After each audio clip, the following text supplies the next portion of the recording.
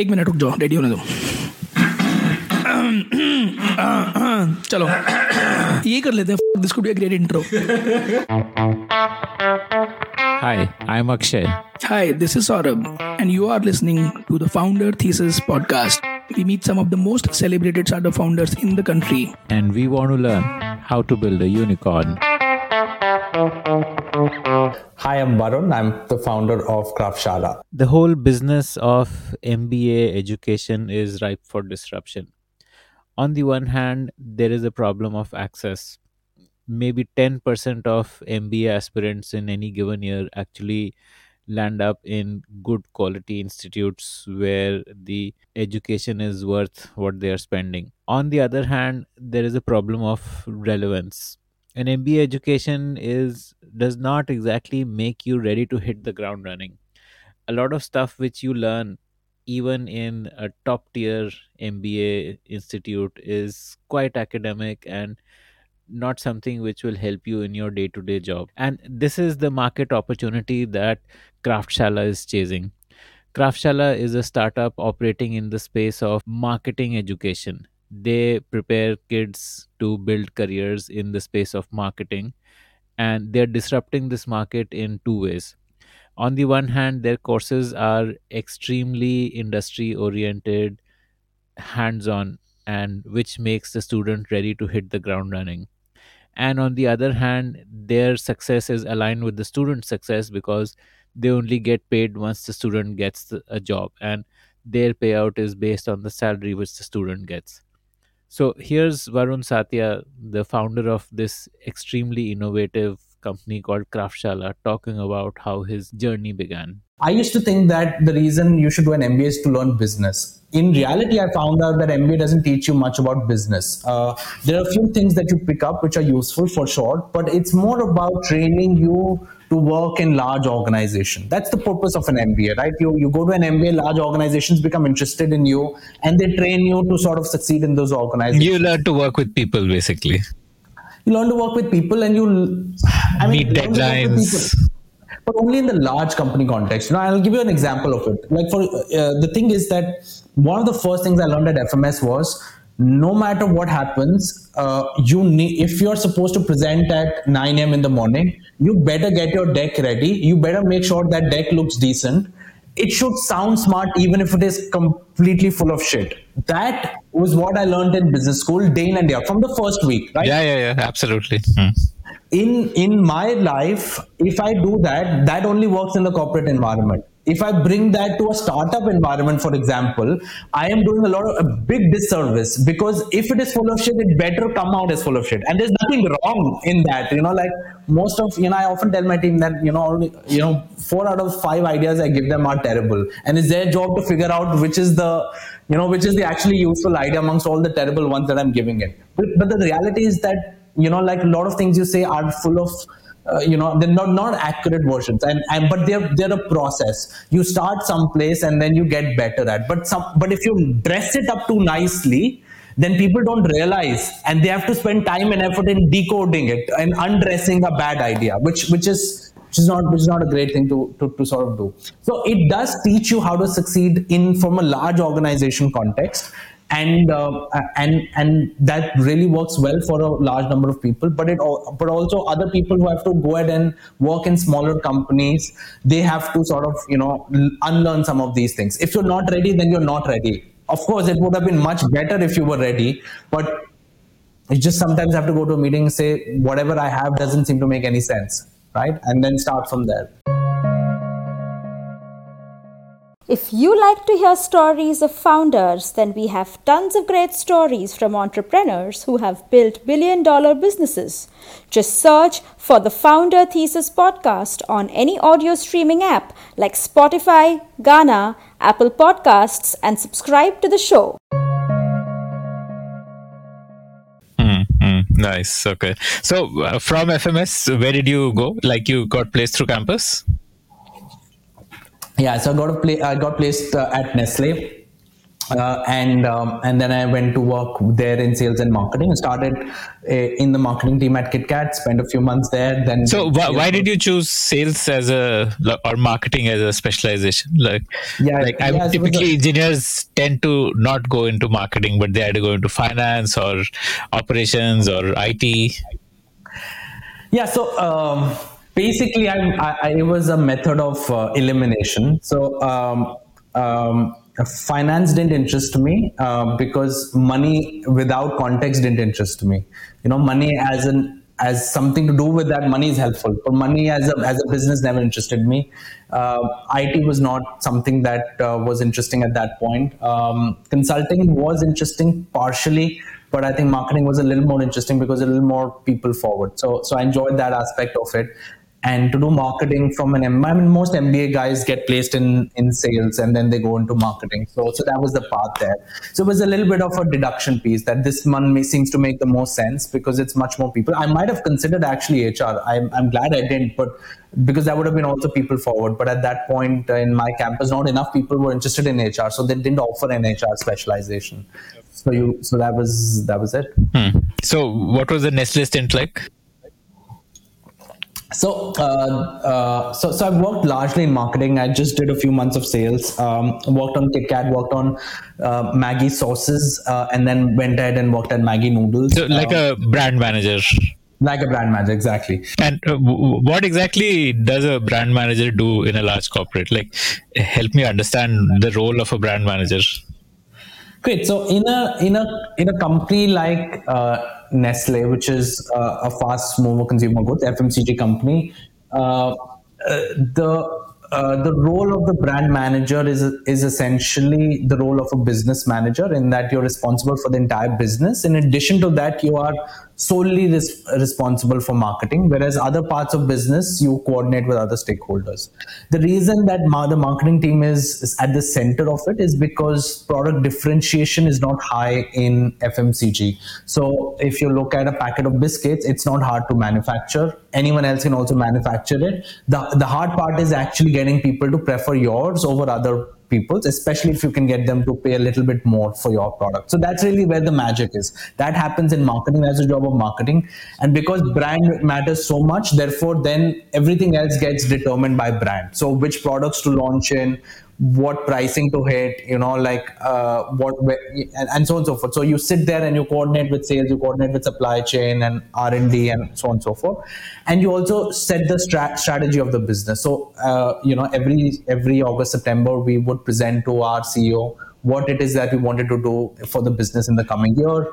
And sometimes for the next few years as well. So that's the role of the brand team, and obviously marketing is a subset of that. So you'd work on that, not so much on the creative aspects of marketing. So as a brand manager for Maggi noodles, I did not create ads. I did not go to Amitabh Bachchan. I sat there and I thought about what is going to push the needle in terms of people consuming more Maggi noodles. And then I would work with the relevant partners who would then come up with creative ideas. Saying if we tell this kind of a story, then it might make sense, and so on and so forth.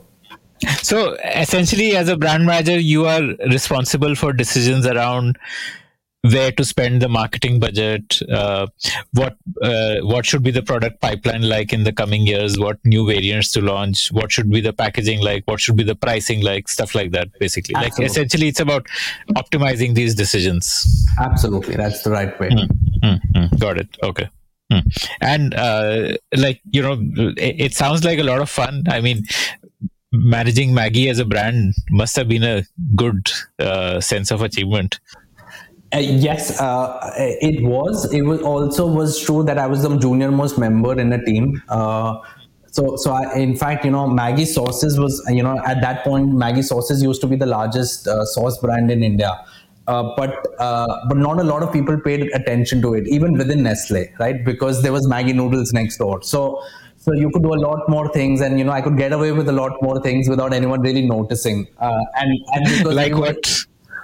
Give me some examples of stuff you. For example, you wanted to. So sauces was a very trade-driven product. What that means essentially is there isn't a high preference that the consumer has between multiple brands. So our biggest competitor was Kisan, and people were okay. You buy Kisan, you buy Maggie, it's fine. Like hot and sweet was a sub-variant which had a lot of loyalty, but outside of that, right?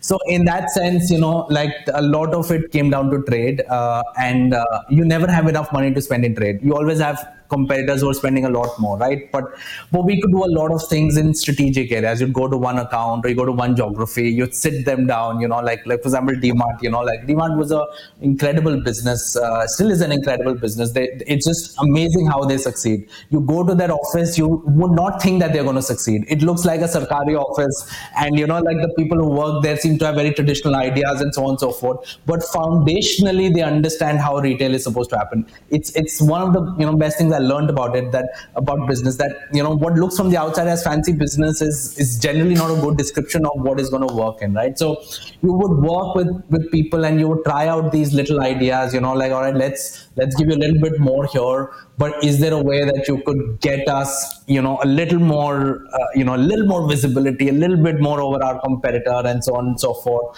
And you had these interesting insights that, for example, one of the great insights that we had is that when someone goes to a store, typically they assume that the best, the promotional offer that is best displayed is usually the best offer, right? That you just assume that. So you didn't really have to give the best offer. You just had to make it the most visible offer, right? So therefore, if you spend your money creatively, you can get that thing, right? And then you sometimes incentivize their own, their own sort of merchandisers to do really well with us, and so on and so forth. So it was in the gray area there a little bit, and I had a lot of fun with it because these were the kinds of things that were not easy to sort of decode and easy to execute, and we had very limited monies. I couldn't sort of advertise on TV at that point for a large period of time. So this was it. So maintaining market share at that point was an absolute win, because our closest competitor was spending 10 times on TV. We were like, okay, this year make sure we don't lose share. So it was literally like that battle,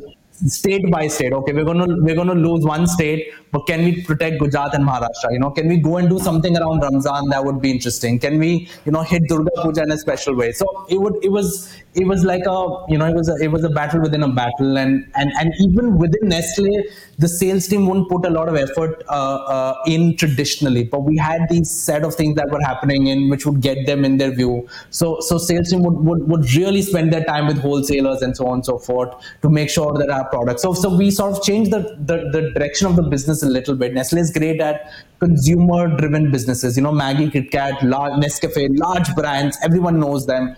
Maggi sauces, hot and sweet, but you don't know the classical tomato ketchup all that much. So it wasn't a business that traditionally we were very good at succeeding at. So it was almost as if you were sort of laying down a playbook differently. And a lot of that work was, to be honest, done by my manager and the guy who had worked previously in me. So when I got that business in, they had already set it on that path. And my job was to make sure that I learned that playbook and applied it in an interesting fashion. And that playbook worked like a charm. It was a short-term playbook because we knew that at some point, if you don't invest behind brand, it's gonna tank at some point. But you had to do it at that point because that was not the year to invest for us. So that was fun. I go to Maggi noodles, suddenly the budgets become like 100x of what they were. But the problems are 1000x. So 100x doesn't really cut it. Now you can't do these things because eventually, you need to find a way to get people to consume more Maggi noodles, and there are different challenges in different areas. There was a competitor coming up who was also doing quite well. So the ITC one.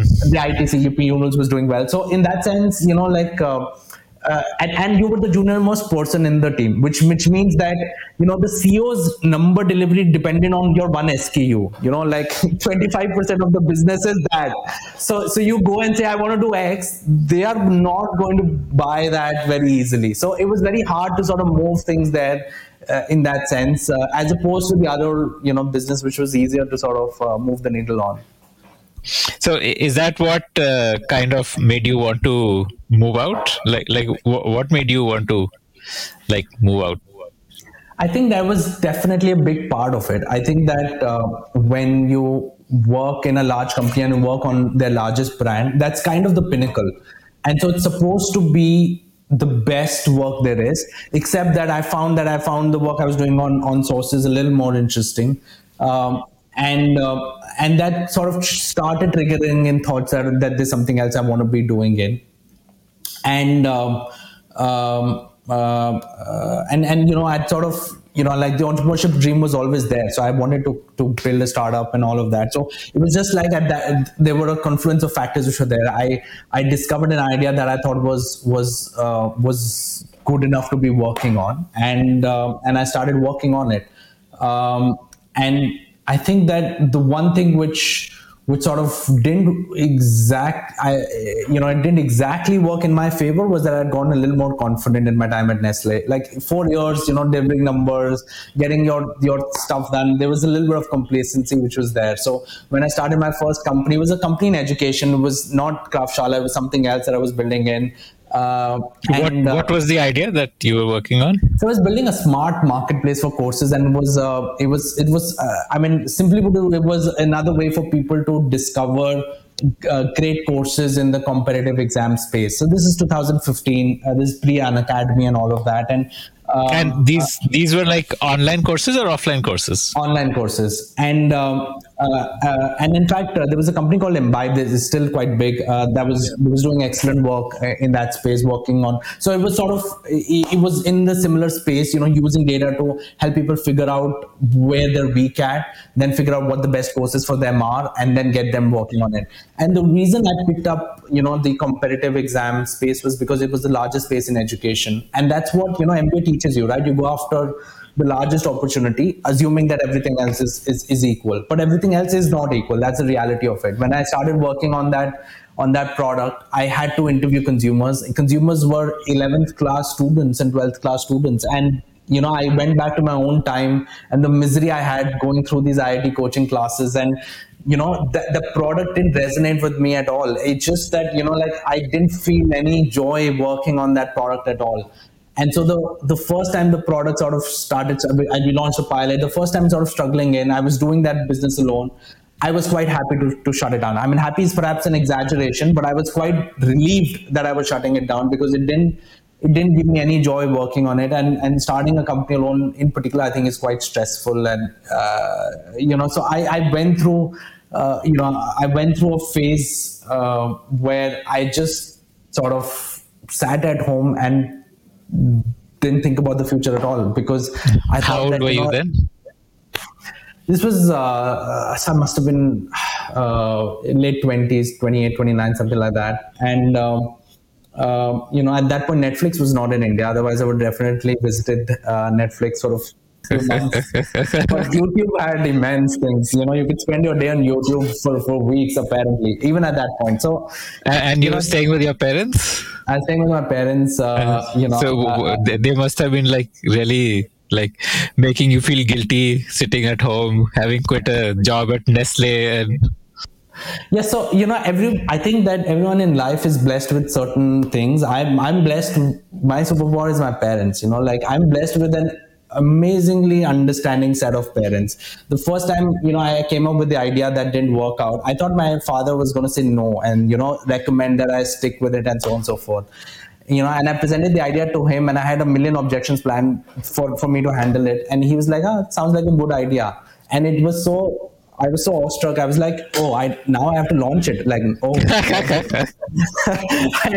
think that it would be here. I thought this was going to take weeks for me to sort of do it. But they were fine with it. They knew that I'll figure my way around it. So they were fine with it. And I took some time in. But I think eventually I figured out that all the things I wanted to learn, all the things I wanted to do they would happen if I stayed on that path. And the reason I'm mentioning this is because that was around the time that, one of my former managers came, I sort of met him, and he said, why don't you come back? The old role at Maggie is sort of available. And I asked him, what happened to that really smart girl who had taken over from me? And he was like, she's quit to start her own company. So the role is available.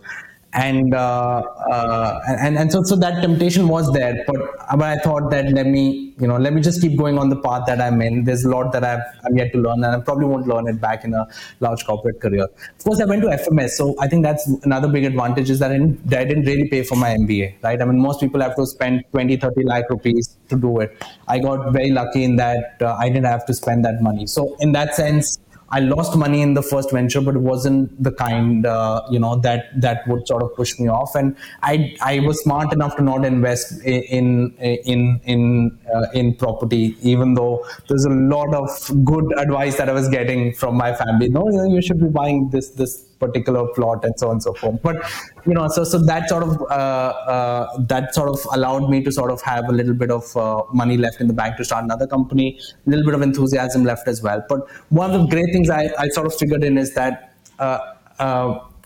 that when you're starting a company initially, and starting any project initially, there are going to be multiple days where it doesn't seem to have any way that it's going to work in. And at that moment of time, there are some people who are blessed with incredible confidence that they can just shrug it off and say, no, it will work out. Most people actually struggle to see that piece. And then you need something to keep you going. Sometimes it's a co-founder or a friend or something like that, who's seeing the light that you can't at that moment of time.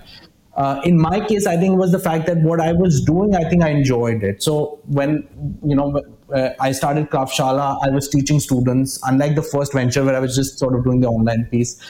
And there would be days when I would be teaching. How did that idea? So you were sitting at home doing nothing, watching YouTubes. How did that lead to Kraftshala? Yes. So one of the things that that people who don't do an MBA they don't realize is that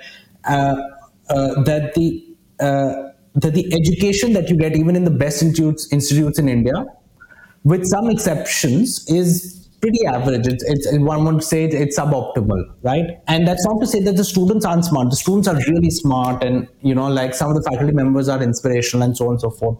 But if I look at it as a general, as an average of it, the learning isn't great, and a lot of the best professors are actually quite old because they got into the system a lot early. So in that sense, like me, most people learn their craft at work. They don't really learn their craft sitting in an MBA campus and so on and so forth. And that's not necessarily the case. I mean, it's not as if globally all MBA institutions are of that kind. It's just an Indian phenomena where people who are teaching are those who generally don't have any great real world experience. And those who do have great real world experience themselves are not center of the institution. They are at the periphery. So in that sense, it's a culture that just perpetuates. People from the outside don't notice it because the placement salaries keep rising up. Right now all the MP institutes have released summer placement salaries of 2 lakhs and 3 lakhs and so on and so forth. It seems as if everything is fine. Why would anyone pay summer internship stipends of 2 lakh rupees unless something great is being taught in there? But it's not really that, right? I mean, it's just that companies don't have a lot of choice. They need to hire smart people. You get smart people in there. They have to compete amongst each other. Doesn't mean that what those students are being taught is in any way magical or something that sort of justifies that kind of thing.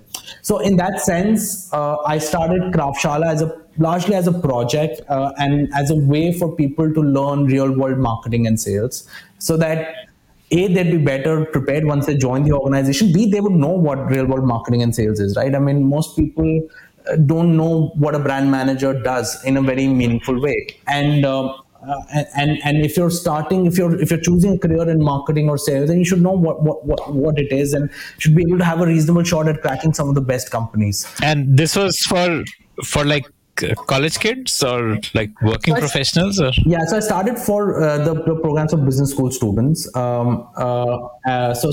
So like the first program that we launched in was for 12 campuses only. There was the 6 IIMs and ISB, FMS, SPGen, MDI, IFT, etc. So we started it in a space that we that we understood, where we knew that what students are really looking for.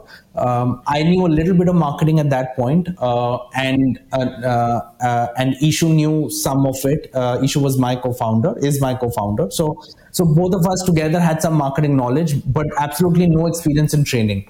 So what we thought was, let's not pick too many difficult problems in at the start. Let's just teach what we know and learn how to teach in the first degree. So we started a program in brand building, and we built it on a very simple idea that people are not going to learn marketing by listening to me or anyone else. They're going to learn marketing by doing marketing, and ideally doing it under the guidance of practitioners. So the way we designed that program was that there will be a project. The project would be at the heart of it, right? So instead of, like, let's say you want to teach someone podcasting, you can run a course for them, or you can say, here's your Build first your podcast. Yeah. And now, once you're building it, let me teach you a few things. So that learning process is much faster, and the practitioner really brings in a lot more value. So that's the construct that we created it on. And yeah, I mean, the first course, it was basically me and some friends and friends of friends who were sort of teaching marketing. A lot of people, did incredibly generous things for us to be able to,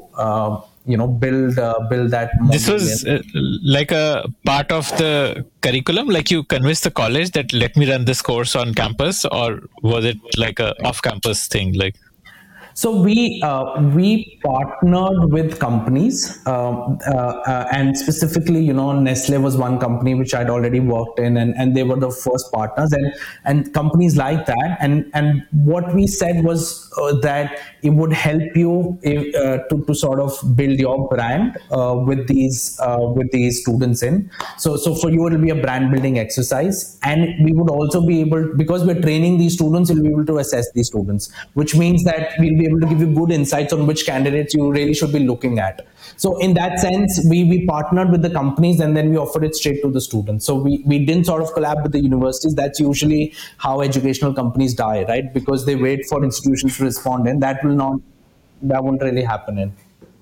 And that also got us a lot of credibility, because Kraftshala was unknown, but the companies that we partnered with were quite known. So that allowed like these campuses which you're talking about are all in different cities, no? So how did you run it? Like, yeah, so the course was online, but we had to visit the campus to launch them. So a typical launch cycle for me in those 12 campuses was, I'll describe it. We started shooting for the program. This was the first program was recorded videos largely. We didn't do a lot of live sessions. So we started recording in November and early December. And then that finished up by January. I started sort of visiting the campuses. We hadn't edited the course. So January we started visiting the campuses, and Ishu used to manage the launches from here.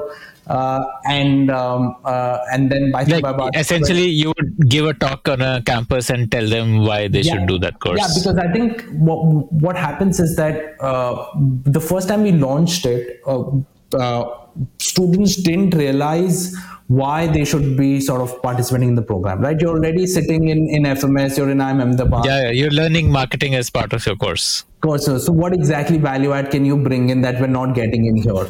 And we didn't want to tell them that. So we thought we're just going to show it to you. So what we're going to do is I'm going to do a free workshop for you sitting in your campus, and I'm going to teach you things that are interesting. And if you want to learn more of that, that's when you go ahead and apply to the program. But the other thing we did was we restricted the number of people. So we didn't say that we're going to pick in like 50. We said we're going to pick in 5. That's it. So from these 10, 12 campuses, we're picking 54 students, and that's about it. So that's how we sort of launched it. And we had a terrible time editing the program and all. I mean, you as a podcaster, you know it. Recording is nothing.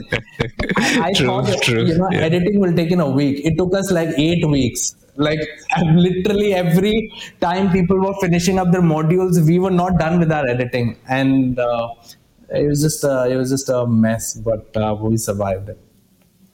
But why didn't you do live classes? Why did you choose video, like recorded video? Yeah, I think that in business schools, because the calendars are so tight, it's impossible to Okay. run a live session. For 12 True, campuses, just true. can't do it. Yeah, So, yeah, yeah. I mean, the programs we run in today largely live, a few recorded sessions. But at that point, like for that audience, it was a different. Makes sense. Okay. And how much was it priced at? So first time we launched it, the program was about 8,500 rupees. So the first course was ironically our cheapest course ever. I think it was 8,500 rupees. And then we. But 8,500 is pretty good for a like a recorded course. Yeah, because it also had projects, it had interviews, it had a little bit of coaching and so on and so forth. And what we were teaching, you wouldn't be able to find it elsewhere. Most marketing cases are global in nature. So if someone would ask you how did Maruti become a brand in India, you would find cases of 80s and 90s. You would not find something that was happening in 2015, for example. So in that sense, what we were building was fresh off the shelf, and people had a shot at getting hired in good companies. So what would happen is that people who did well in these courses, we would capture them, we would share their names with all of our collaborating companies, and so that would mean that some of them could get a direct offer on the back of the program, and so on and so forth. So eventually, like the pricing of the program got corrected pretty quickly. So today, for example, that program that we launched in for 8,500 rupees is 21,000 rupees, that program. But it's still quite cheap compared to every other program that we run in. So how did this scale up then beyond? So you did one program and you earned maybe 1.5 lakh or so from it. What did you decide to do next then? Yeah, so the way we looked at the business at that point was that we will start building programs of business schools. We'll expand it to more business schools. Then we'll go to working professionals and we'll build relevant programs there. And then we'll take it from there. So that was the strat. And for like if I remove the obvious ups and downs that happen largely that strat seemed to work well for a little bit of time. So when we went to 50 campuses, the programs worked well, the numbers worked well, and so on. What all did you launch next? Like what were the beyond marketing? Yeah. So we focused on marketing and sales only. So we launched a program in digital, then we launched a program in sales, and we just sort of stayed in that territory. Did people buy sales training? Because I mean, NIS is a case study of the fact that nobody wants to pay for sales training. Yeah, so we were able to sell that sales course. We have never launched a sales course after that. That's the reality of it, because most people don't consider investing in getting into a great sales program. The way they think about it is, like that sales is something to get out of. Very few people actually want to build a career in sales, and which is quite ironic because in reality, while sales is hard, it's actually not. It's the kind of career that actually works for a large number of people because it pays well, it gives you a lot of freedom, and so on and so forth. It teaches. Yeah, it's fairly recession proof. It's fairly recession proof, right? So I mean, in Google, for example, the people who are paid the most are the techies and the sales guys. It's not the marketing guys who are paid any money, because it's a valuable skill. And it's also like something which forces you to be. Because it's hard, it forces you to dig deep within. And when you dig deep within, it's not as if you're just improving your professional career, you're also improving your personal career. So one of the things you learn in sales is conflict management. And the best way to solve a conflict is to never get into one. Now, if you learn conflict management, you're going to apply it to your personal life, right? You're with your spouse or your partner. You will see when things are going to go off. You're not going to wait for a bad day. You're going to intervene right then, right? So actually, in reality, sales is a fantastic career to pursue for many people. Not for everyone, of course, but for many people, it's an amazing career. But like you said, very few people want to offer it. But the other piece is that in MBA, a lot of people are also realistic, thankfully. So they know that the career that they were going to have after MBA is going to be sales and not marketing. So that realism also seeps in, and so that audience was there for a sales course. And so this is what, about 2015, you must have done your first course. No, 17. So 17, 15, okay. yeah. So 15 and early 16 was the first venture, didn't work out. 16, I spent it in sort of discovery. So 16, I was doing a project. I was doing the Kraftshala sort of sessions, not as a business, but just as as going to different campuses. Visiting faculty. That's a reasonable way to put it. Although there would be little workshops, right? Because I was also part of the placement team at FMS when I was a student, so there was a lot of insights that I could share from that point of view as well. So more like a visiting senior than a faculty member. Like my insights, I think, were a little more in that space than a typical faculty member. But Ishu and I started building the program towards the end of 16, and we launched. And how did you meet Ishu? So I met him through a common friend. I sort of reached out with the Kraftshala idea to a few people, and I was asking them who's interested in marketing, would like to sort of do this. And one of our common friends from Nestle had sort of connected in. So Ishu was 4 years my junior from FMS. And he had worked at Unilever and for a year, and at that point he was looking for something interesting to sort of figure in as well. Okay. So, tell me the growth trajectory from 17 onwards. So you went from these tier 1 8 campuses to 50 campuses. You launched 2 other courses, and what kind of admissions were you doing, or what kind of revenue were you making, and how did that move from 17 to 18, 18 to 19? Yeah, so I think, like I said, the strat worked like a charm in the first till the first 50 campuses. So in the year 18 to 19, we'd done about 1.3 crore revenue, and this was largely through these courses that I had mentioned in, where we were rejecting a lot of applications. We were only available in 50 campuses, and so on and so forth. And the goal for 1920 was to expand it to more campuses, maybe pick in more students, launch a working professional program, and so on and so forth.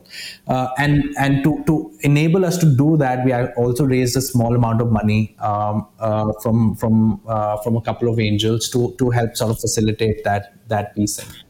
That inflection point is where things started to go wrong for us, because one of the after you raised the funds, immediately after, right? And the thing was that while I didn't sort of realize it at that point, I think the pressure to grow quickly that was there, that should be there, by the way. Speed is an essential component of business, but the way it sort of got constructed was, let's do multiple things and let's try and get those projects going in, so that even if one project fails in, the other would take off, and it would give you that it would give you that cushion, and so therefore things would sort of work out. But when you have money to burn, you don't look at things the way that you should. When we were building it for the first time, if I didn't get it right, I would be out of business in no time, right? So in that sense, you would agonize over a lot of things, and so on and so forth. Here, in the attempt to go to speed, there wasn't enough scrutiny over some of the others. So we started doing multiple things in order to grow beyond these campuses and, get in more students, launch in more programs, and so on and so forth. And that strategy started to falter pretty quickly. So what the products that we were building in, they were not working out. When we went in and like, you were not getting enrollments? We were not getting enrollments. We were where we were getting enrollments, we were not getting as nearly enough. We sort of built a consumer product beyond online program. We had this app where we could, people could go in and sort of learn marketing on the go, and so on and so forth, which was a free thing, and it was meant to sort of encourage more people to sort of come in. That wasn't taking off well. When we were going to more campuses, we weren't being able to go the same way, because what happens in India is that there are 50-60 campuses where there is something that happens in an MBA school. Beyond that, it's a dire situation. There are 5,000 business schools in this country, and out of those 50 or 60 business schools, the rest are good enough to help you from an arranged marriage prospect, not so much from a career prospect. Like there's something else that happens in those campuses that has very little to do with helping your career. So in that sense, our programs were not that in depth, right? We could teach you something in an online program, but we couldn't replace the MBA, right? We were a short Like you could program. polish up somebody who's already good, but you couldn't help somebody who's basically at a Foundationally, yeah. Foundationally, like we weren't teaching Excel, we weren't teaching basic communication and so on and so forth. And we weren't bringing companies to campuses. So if the right companies are not coming in, the students are not motivated, they don't have seniors to help them and so on and so forth. So it was a different environment out there. And we saw that our programs had basically no relevance there. So we didn't stop at 50, 60. We were forced to stop at 50 or 60 because there was really there was nothing for us to really go there. And by the end of 2019, we had to sort of take a hard look at where we were at. And and we essentially went back to the core and we said, look, I know we want to grow at speed, but the way to grow at speed is not by doing these multiple things that we were doing in. The way to grow at speed is to have one hypothesis and make sure that hypothesis is right, and then you execute very, very quickly on that hypothesis. So our hypothesis was that at that point, end of 2019, was that the business school program business that we built in, this was it. We were not going to grow beyond a point. Now we could do 20% every year, but that's still a very small business. Imagine a 1 crore business doing 20% every year is nothing, right? So we're trying to hit 100 crore revenue. It's not going to happen with that. So we needed to build a program for the other audiences, which we had in mind at the start. We needed to accelerate that process in. So at that point, we launched the working professional programs, but we also started building something called the Marketing Launchpad, which is today called the Marketing Launchpad. And the Marketing Launchpad essentially was this program which would solve for the issues that we saw in these campuses beyond the 60 campuses, where we said, okay, we need you to train foundationally, we'll train you foundationally. But for us to do that, you need to train full time with us. We couldn't train you, 8 hours a week. We had to spend, like 50 hours a week with you, which is basically, every day 10 a.m. to 8 p.m. And we will teach you everything that you need to do in order to build your marketing career. And that is the program that we started building towards the end of 2019. So this would be like a online certification with a placement at the end of it, like a alternative to doing an MBA. Yeah, so it is absolutely that, but it's not necessarily an alternate to MBA. So for example, some of our students from the Marketing Launchpad could and probably will do an MBA later on as well. But it's certainly a much better alternative to the MBAs that is offered by a tier 2 or a tier 3 institute. And the reason for that, and the reason for that is it's just built for jobs of today, right? Because what happens is that it's a misconception that there aren't enough great roles in the country. Even during the pandemic, beyond that lockdown period of let's say four months. After that, there have been tremendous number of marketing jobs that have been there. It's just that those jobs require you to understand ad platforms, require you to understand SEO, requires you to understand content and so on and so forth. Now, with that, you need to also know things like how to communicate your idea well, how to work well on Excel, how to decode a problem,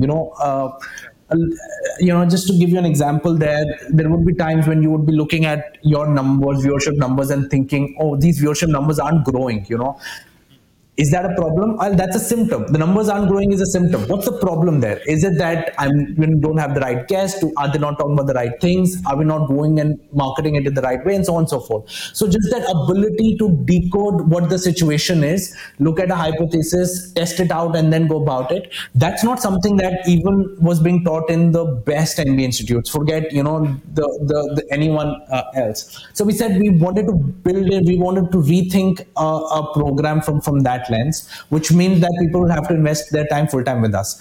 Now, the moment a student has to do that, they have to invest a lot more trust in us. And we knew that in order for them to invest their trust in us, there were only two things that would convince them. One is we go ahead and partner with an IIM Ahmedabad and we say, all right, that's the way to do it. Well, that wasn't going to work out, right? So in that sense, we went the other way and we said, what we will do is we will make sure that these people get placed. And obviously we can't guarantee jobs. So what we will do is we will at least guarantee that we won't charge you if you don't get placed. So we will place you in a marketing role. We will place you in a marketing role above 4.5 lakh rupees a year, hopefully a little bit more.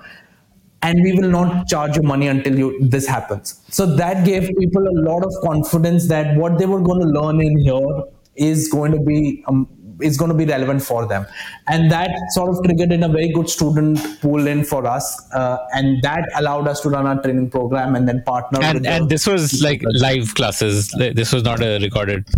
Yeah, so this was largely live classes. We still do a few recorded lessons in, but every day, a typical day would be something like students start in at 10 a.m., they attend a few sessions, then they work on problems, then they get coached by those practitioners that we were speaking about a little bit earlier.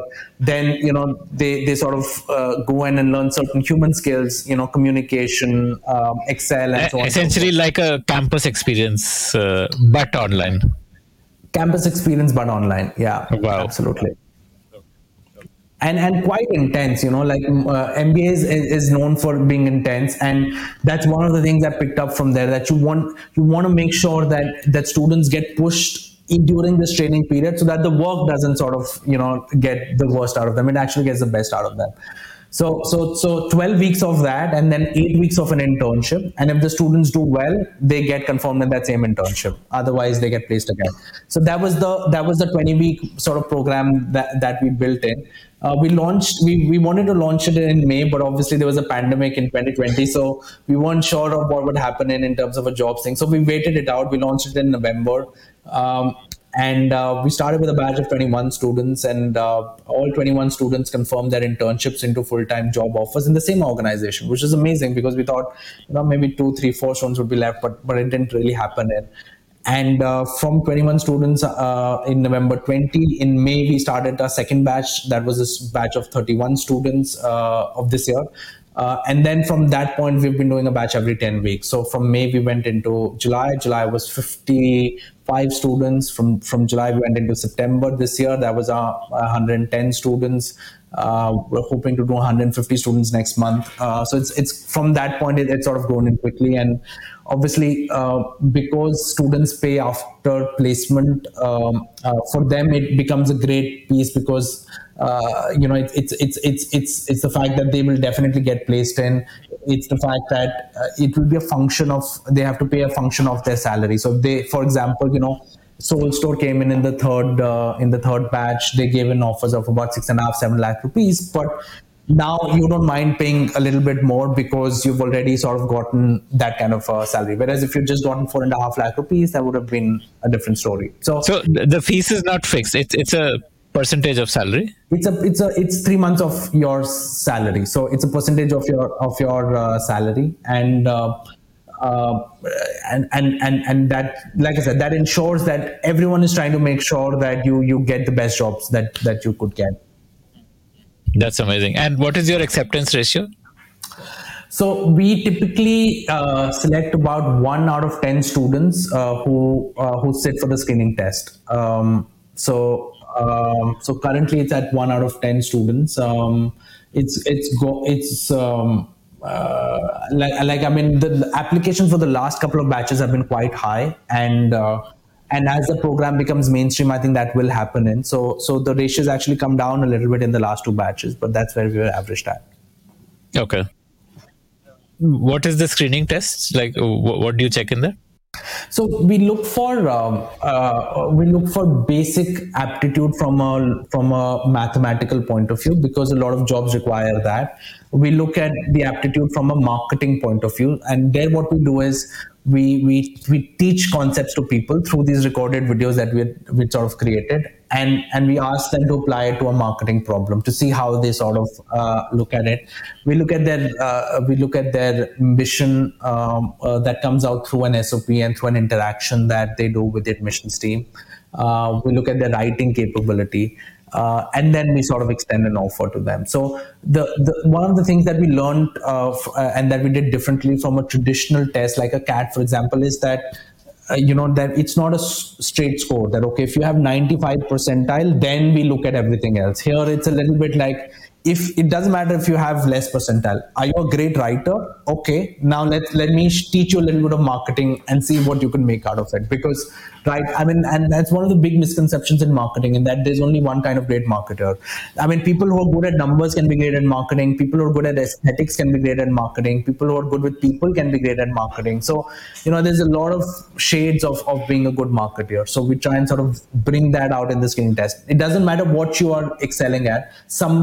Whatever you're excelling at, if we find that, then we sort of build upon that in the program.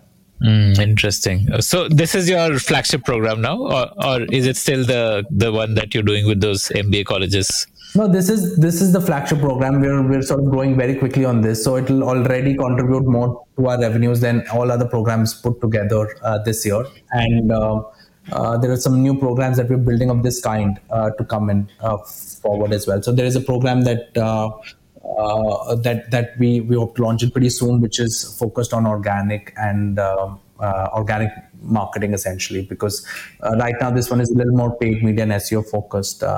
So a lot happening on that front. Okay. So typically the folks who finish these programs get hired as campaign managers or search engine marketing managers, those kind of roles. So growth roles are quite common. Performance marketing roles, campaign managers, SEO managers. A lot of them end up working with agencies as well. So, just to give context to people who are listening in, for example, when Cred runs a campaign with Kapil Dev, Cred is not the one which is working with YouTube, generally speaking. What they do is they contract an agency, let's say a Performix. Performance figures out, all right, they've created an ad. Where do I place it? Do I place it on YouTube? Do I place it on Koo? Do I place it on Twitter? And, how much money do I spend in, and so on and so forth, based on the data and the installs I'm getting at. So in that sense, the decisions that are being taken in by people in the agency, and obviously strategically being set by a Cred. So a lot of these guys who have and work at agencies and end up working on very large brands. Like our students are working on brands like Microsoft and Cadbury and lots of other well-known places. Amazing. So how much revenue are you expecting this to contribute this year, like this program, the marketing launchpad?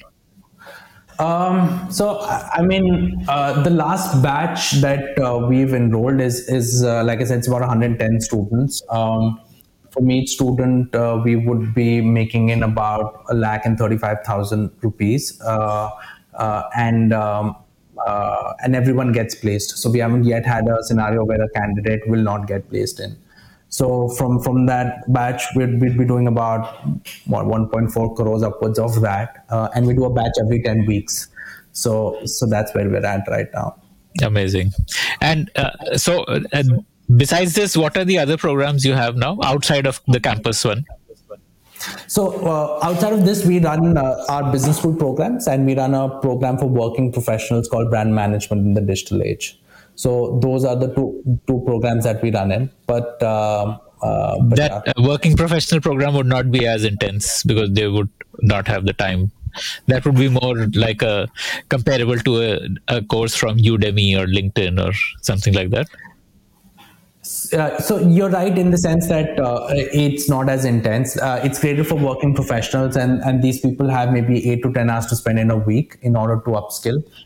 And so it's with that mindset, but it still is based on foundational ideas of Kraftshala, which is people will learn by doing. So what we've done there is we've figured out interesting projects for people to work on, and then they get coached on it and so on and so forth. So it's still 20 weeks, but it moves at a slower pace than, let's say, the marketing launchpad. And the ideas are also different. That's a little more strategic in nature. It's meant to teach you slightly different things than let's say the classical program So yeah. Okay, got it. And what are those programs priced at, the working professional program? So working professional program is at 85,000 rupees, and the business school program is between, like I said, it ranges between 20 to 25,000. Essentially like a one line summary of Kraftshala would be like, say, like an upgrade, but for marketing. One line summary would be a program that helps people launch their careers in marketing and sales. I think that an upgrade and Great Learning and all of these companies are essentially degree programs, and you can use a degree for many things, including to get a job, but not necessarily to only to get a job. A lot of their things is about accelerating their career and so on and so forth. But they're more on the tech side, like product and tech and analytics. Exactly. Kind of. Whereas what we do is we stay focused on the marketing space, and we make sure that anyone who comes into the program, they are pretty much are able to launch their career in marketing. So whether you're sitting in a business school or whether you are whether you're trying to get into marketing from some other place, let's say you're in IT. So one of the things in the marketing launchpad we've noticed is that half of people are engineers and half have come from different backgrounds. Some come having done an MBA and then come in. Some have done a degree in chemistry, in arts, in pharmacy and hospitality. Obviously hospitality was very badly hit during COVID. So in that sense, some of our best students have actually come from that space, and so it's a rich representation of what people do in India essentially, and then they start their career in marketing. And I think that's probably why the program has worked really well. It's because most people are in this loop. You don't have experience, so you don't get a job. So you don't get experience, you don't get a job. This sort of breaks that loop. The marketing launchpad for us. So. One of the things which I would, if this idea had come to me, I would probably not have gone ahead and done it the way you have done it, because I would have thought that if people are not paying anything upfront, will they really be serious? So, yes. How do you counter that? Like, how do you make sure that without taking any money from them, the students still take it seriously as if they had paid for it? Yeah, so we've introduced a registration fee precisely for that. We say that, all right, why don't you pay a little bit of money? It's a 10,000 rupees, pay a registration fee, make sure that is there. But that's also completely refundable. So it's not as if you don't get a job, you have to pay it. People can opt out of the program as well. So if it doesn't work for them, just opt out, no questions asked, and so on and so forth. So in that sense, I think that when it comes... I think most people underestimate just how serious people are about their careers. You look at the decisions people make and you think people are not serious, but actually the reason they're making those decisions are because they usually have bad advice. So what we have found is that people are desperately keen to make their career in. What challenges them is the fact that their perceptions of online education, edtech, and education in general is very low. They expect schools to rip them off. They expect companies to take advantage of them, to tell them anything in order to get their money in. There's just this culture that if the educational institute is not government run, then it must be badly run, unless it's like a global institute like Harvard, which is obviously global. So in that sense, what happens is when we do this, it automatically encourages people who just want a great career, and they want to believe in something, but it's just that their experiences haven't let them do it. Just allows them to not have this conversation and worry about it, knowing fully well that if it doesn't work out for them, they don't have to pay a dime. So that focus on the self has been quite high. People have had a lot of accountability because they always had that accountability. It's just that it was being sort of, it was just sort of getting hidden behind bad advice, which is why bad decisions were being taken in.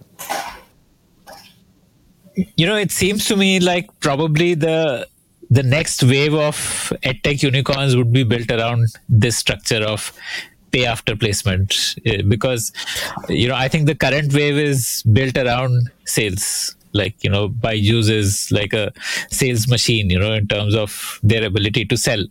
But with a course like this, I think that investing a lot of money in sales is probably not what you need to do, right? I hope so. Our sales team, we have grown like 5 times from last year to this year. Our sales team hasn't been added by a one person. It's still the same number of people that are sort of doing it. And the thing is that, our programs itself are improving so quickly because everyone in the team knows that the only way Kraftshala makes money is if the students are good. So no one takes any decision that is not more. It is easy for me to live up to my vision with all the people that are in there, because everyone knows at the end of the day, the student should know what it does to succeed. If they don't know, then it doesn't come in. So admissions are well taken care of, training is well taken care of. A lot of times, like placements are well taken care of. One of the things that students sometimes ask us is, will you place us in a customer support job, or in any of these jobs we just pay okay but are not marketing roles? But there's no incentive for us to do that, right? Because people will not succeed there, they'll not be able to afford any money. So it's okay for us to say that we'll charge you, but if you're not going to do that job, we're not going to make any money. So I hope that this is the trend, and certainly I think it's a trend worth sort of accelerating, because I think that this could solve for the biggest issue in education in India, which is incentives, right? I go back to the campuses I've been part of. The best professors were great, but it wasn't as if they were rewarded as being great. They didn't make more money. They were not given more responsibilities. It was the same campus politics that happens at any institution globally, not just in India. So what is the incentive for someone who's great at teaching to be still teaching? Whereas here you get the best people involved in teaching and they end up making more money, and that's how it should be.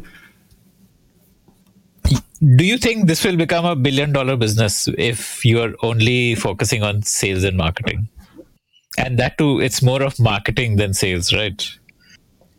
Yeah, I think that we'll probably have to expand to other zones in order to build a $1 billion business. That's a given, and it's something that will, I'm sure, at the right time, be a question that we'll have to address. And I think more than building a $1 billion business, though, I think that the goal is to build something which is an institution that can survive for a long period of time. Colleges are the way they are because they've survived for centuries, really. And there's a reason that they survive. There are many things that work for them, and I think that they will continue to survive and thrive. To be honest, it's just that as the world gets more complex, you need, it's no longer necessary that excellence is restricted to just IITs and IIMs. I think that excellence can exist in a lot of different places. And especially if you can deliver excellence for mainstream students, I think that the value of an institution like that goes well beyond the money that you can create it. So I do agree with you that in order to build a $1 billion business, we will probably have to do more than marketing and sales. But I think the more interesting question is that what is it that we can do that can institutionally allow us to run these experiences at scale? Already we are seeing, the difference between training 100 students and 30 students is substantial. We can't do the kind of intervention we were doing earlier. So we are solving the problems that we were solving earlier. And now when we do 1,000 students, as we hope to do next year in a batch, we will be sort of solving the same problems again. How do you make sure that the experience is great for them? How do you make sure that they feel cared for? The challenge with young people is insecurity.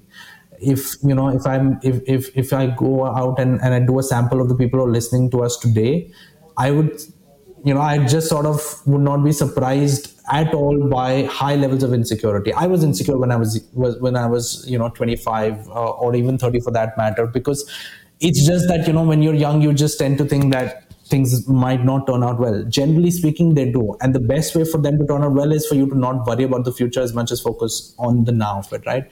Make sure that you're doing interesting things that you enjoy, and things tend to take care of themselves. But even when people are enjoying their course, they struggle, they have doubts. And a large part of our goal in this program is to make sure that those insecurities don't get into the way of professional success. And that's an idea that we hope to instill in. There are others as well, but this is an idea that we hope to instill in every student at Kraftshala, that manage your emotions, and the rest of it will sort of tend to work out for you. Now, I can't teach them that until their emotions spike. So as the placement season gets in closer, the emotions start to spike.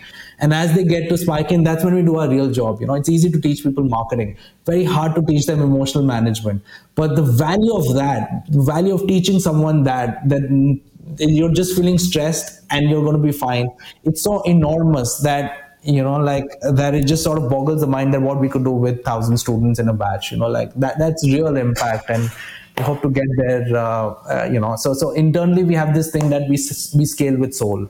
Like we're going to scale quickly. We're going to scale with making sure that what has gotten us here doesn't get lost in the attempt to scale too quickly. So we're going to continue to make sure that this unsaid part of Kraftshala is sort of taken care of. Every student who comes in feels cared for, goes out of it a stronger human being, and someone who can then kick ass. How do you see a 1,000 student batch being, the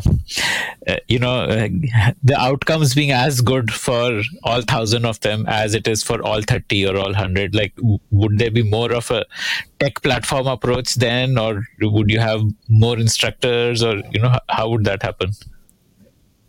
Yeah, so we're already a very sort of, a lot of our programs are sort of running on autopilot largely due to tech, right? So every time a student starts training with Kraftshala, every day we know how their day is going in for every student. So I know when they're feeling stressed out, I know when they're feeling burnt out, I know when a concept hasn't landed. All of those are essentially data points. How do you know all that? Because we track it. We ask them, we track it, we look at their scores, we ask them the specific question of how they're feeling in it. We ask them the specific question of what they've taken out most, what has worked for them, what has not worked for them. We do it every single day. So like there's a survey form after every class. Absolutely. Which gives you these on our platform. So in that sense, we get very good data on what is really sort of happening in, and that allows us to intervene very quickly when things are going off, right? That's what care is, right? It's about making sure that when things are going off, you intervene in time. So the way we are doing 100 is already quite tech enabled, and this is just going to increase. And so the challenge in scaling up is to do this for every piece of the business. So not only is their training tech driven, but also their placement is tech driven. Today, placement is not tech driven for us, but it will be for sure, because otherwise you can't place. Like you have a team that understands the profiles of students and then recommends them to companies that these are the best fit for you. Exactly, right? Exactly, right? So for us to automate that process, the openings themselves have to start coming in organically for us, right? Because people should be able to float it in and so on and so forth.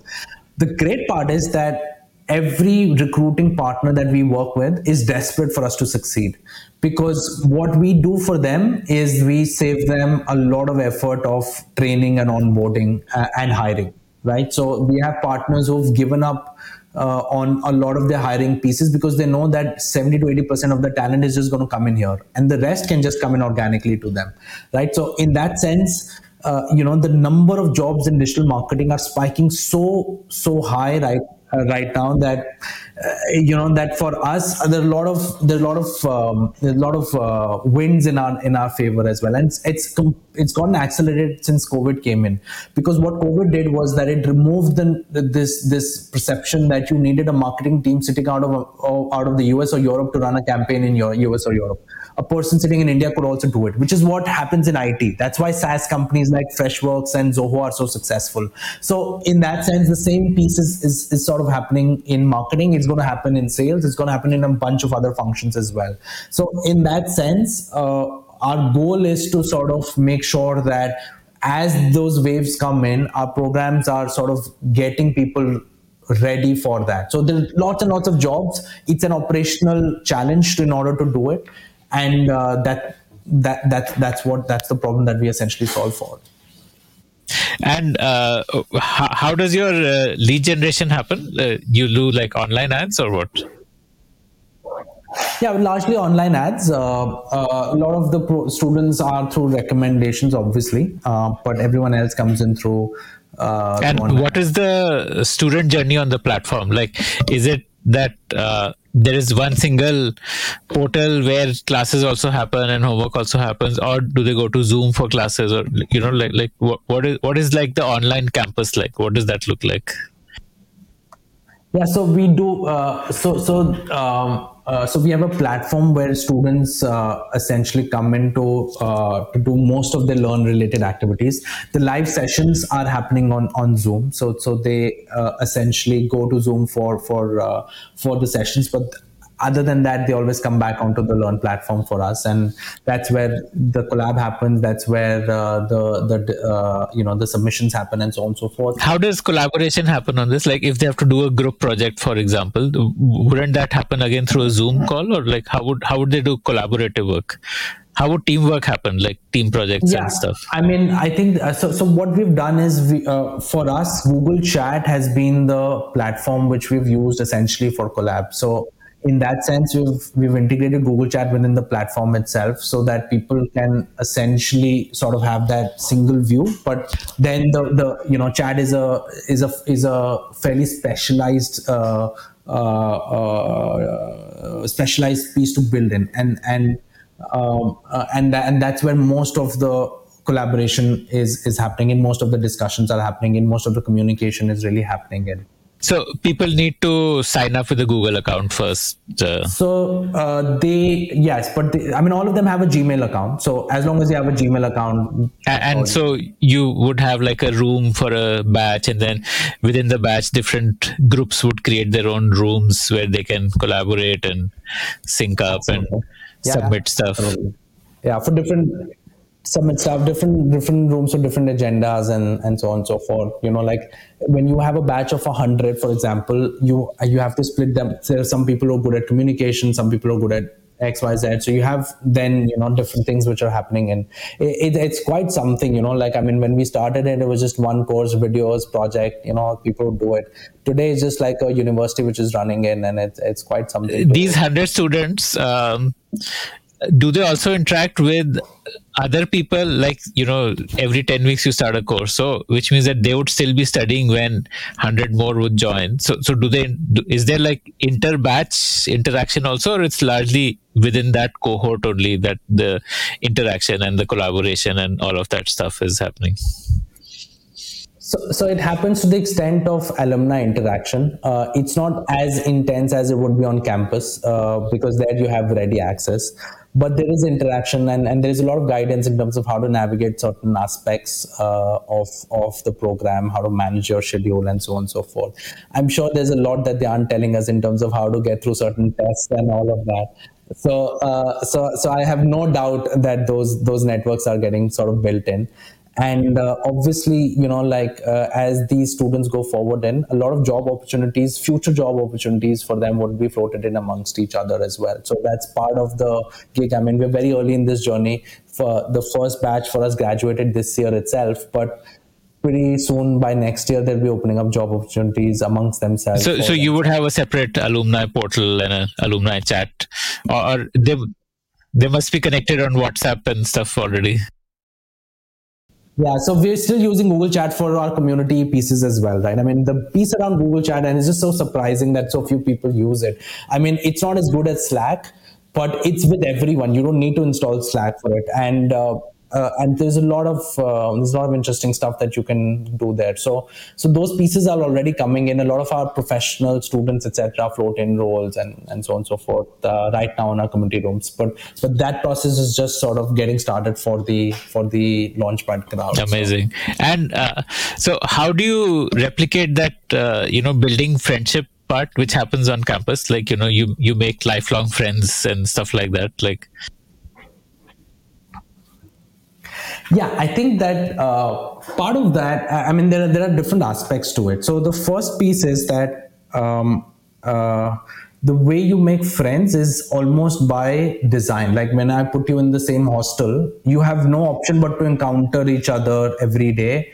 And at some point, you're going to notice my stupidities and I'm going to notice yours, and we're going to bond over that, right? So in that sense, it's about making sure. Yes, it's about making sure that you can get people to really work together in an intimate fashion, such that they reveal themselves to be who they are. So the initial part of the program is focused on that. We sort of design the activities in a way that it asks them to reveal more of who they are, and it forces them to sort of really dig deep, right? So the initial part of the program is actually quite intense for that reason.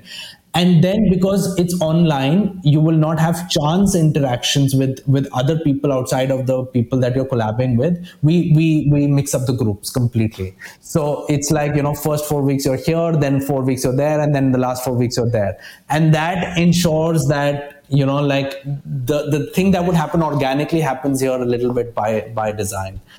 So that's how we've sort of solved it. So far, it seems to have worked well, but I think the test is really in the larger batches.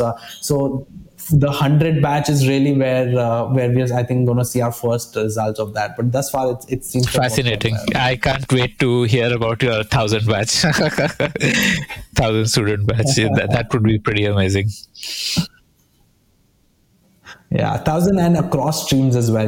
Like, I mean, the dream is really to sort of get people sort of working coming in from a different skill set as well, right? I mean, I spoke about this aspect that marketers are come in all shapes, but in reality, when you need to solve a problem, you need all of them working together, right? You want to run an ad on Facebook.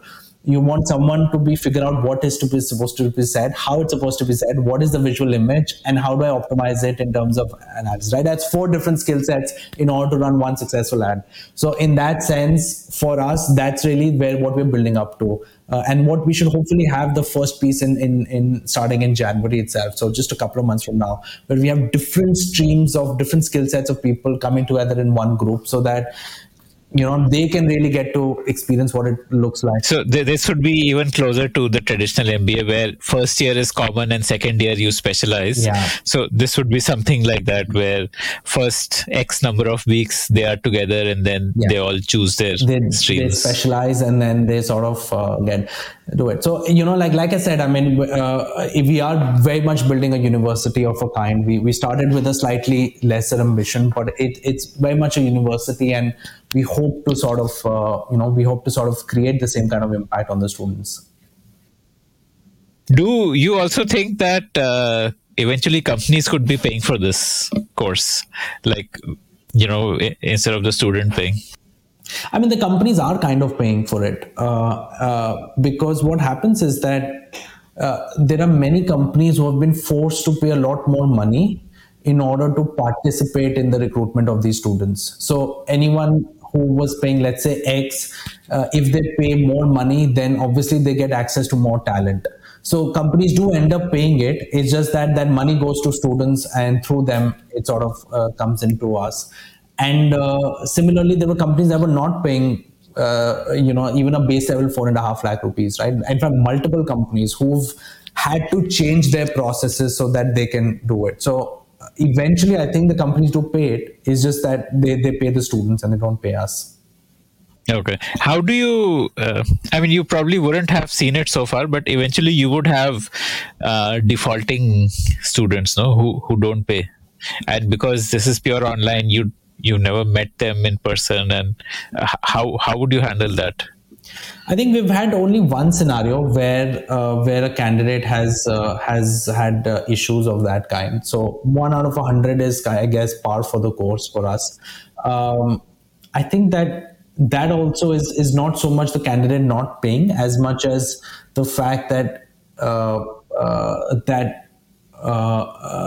that they sort of lose faith in the process a little bit, in that that if you believe that that something is not great, then it's unlikely that you're going to sort of find too much greatness within. But that's a very unusual case for us. What we've noticed is that that people are more than happy paying for something if they find value in it. And in fact, for that, there is 100%. It's that for that one student, we couldn't deliver that value really, where we couldn't sort of get that person to, we couldn't find a way across whatever is the construct that person was sort of built in. But other than that, everyone else has sort of been quite sort of quite, and that's what I said. I mean, the industry works on trust pretty easily, right? Because all of these students want to build marketing careers. They want to be associated with us. They want they find value in the programs. They know we can continue to add a lot more value to them going forward. And so in that sense, we are also very comfortable in sort of running this structure in. So it was one of our fears that for example, our legal team had said, you should have these checks which are blank checks signing in from the students and so on and so forth. We didn't go for any of that because we knew that at the end of the day, if you give a great experience, generally speaking, people would want to reward you and they'll find value in sort of continuing that relationship there. So thus far we haven't had that challenge, and we're not really anticipating much on that front, having run this now for a year. So what is the payment cycle? Like, do they pay in 3 months, like the 3-month salary, or? Yeah. So if they have the money, they pay immediately. If they don't have the money, then what they do is they go for a payment partner, an NBFC with us, and then they structure it over 6 months, 12 months, 18 months, 24 months, whatever it is. And one of the great things about India is that the interest that you have to pay on this is very low. So educational loans are always great loans to take in. It's what most people don't really realize is that it's unlike any other loan to do, and that's one of the good things that the government has done for you. Save tax also. You save on tax. The interest. Absolutely. So that ways people structure it in those fashions and we only. So the credit risk is essentially going to the NBFC then. Once the NBFC and once again zero defaults there as well. So it's like not a single student who's lost their job, who's chosen not to pay in. Once you set people on the right track, generally speaking, they're okay. It's when it's when they go off track that those challenges typically tend to happen. Do you plan to monetize the alumni base? Like, eventually you would have thousands of people who've done the course. Is there a path to monetizing them also? I think that we will definitely offer more programs to people through the life cycle, but at this stage, for us, the entry level opportunity is very, very valuable. I think that most people haven't heard of Kraftshala, and most people, when they heard of Kraftshala and the concept, they tend to think there is a hole in the contract. There is something that will make you pay whatever it is, and so on and so forth. So we have such a massive opportunity that we're addressing right now that I guess for the next couple of years we are going to be very focused, maybe more actually. We're just going to be focused on this, and we're going to think what kind of programs can we build in that will allow us to sort of run the same model very well. But at some point, I'm sure that we would definitely like to build in more programs for people to do it, because people need skilling up through the course of their lifetime. So I'm sure that will happen in as well. How big is the opportunity? Like you're saying, in the marketing training space, like entry level marketing. Entry-level marketing, just to give you a quick context. So if you go to Naukri, in fact, if you go to Naukri, round about in February, March of this year, you would have seen about 10,000 jobs in digital marketing in Naukri at the entry-level space, which would be there. So Naukri is obviously a small subsection of the whole. They're the largest job platform. Now, if you go to their platform today, you'd find more than 30,000 jobs. So in 6 months, it's sort of rocketed to that level. And things are just sort of getting, I think, interesting here. So I think the marketing space is large. I think there are other spaces as well, which are interesting in as well. But marketing is probably the most underestimated one because it's risen quite late. Coding has been around for a while, and it's a massive space for sure. And then there have been other spaces as well which have been talked about. But the thing about tech is that it's not just revolutionized coding, it's also revolutionized traditional forms like marketing and sales. So even if I pick sales and I say, okay, what is the opportunity of which is just centered within, let's say, something like a technology sales or a SaaS sales, software as a service sales, which is the sector that Freshworks, Zoho, and all of these companies, Salesforce, all these companies, that's a massive sector as well, which is sort of growing in. So technology has just opened up lots and lots of different kinds of roles in, and we're very much at the start of the curve. But do you think a pure sales driven course, like a course which guarantees you a job in sales, will get volume? Because, as we discussed, that people are not looking at sales as a career, even though it's a good career. I think that it depends on what kind of viability people can see beyond that. So if you think about it, most MBAs go ahead and do sales. Does that stop people from doing an MBA? No. But they're not really doing an MBA all the time to do sales. What they're doing is they're doing the MBA to sort of future-proofing themselves in a way. Future-proofing themselves. Even if it doesn't happen, at least mentally it feels like that. So I think that if you can find a way to show sales as future-proofing your career, if you can show a viable path of it, people will be interested. If they don't see that, then it's unlikely to sort of win, because sales as a career has been less interesting. And this is also, I think I'm speaking about it on 25th of October. Tomorrow Elon Musk might talk about, Elon is the best salesman on the planet, right? Tomorrow, if he actually admits up to that, suddenly sales could become quite sexy as well. It'll not be in his best interest to do it, because the best sales tends to be disguised sales, which he knows and he understands and he leverages. But things can make other things sexy, right? If people realize that that if you do sales in Google, that's much more valuable than if you do marketing in Google. Something's going to change there. So it might change in, but as sitting in today, I would think that it's more about if people can find a way to think about how a sales program can future-proof their career, then it'll be interesting. This episode of Founder Thesis podcast is brought to you by Long Haul Ventures. Long Haul Ventures is the long haul partner for founders and startups that are building for the long haul. More about them is at www.longhaulventures.com.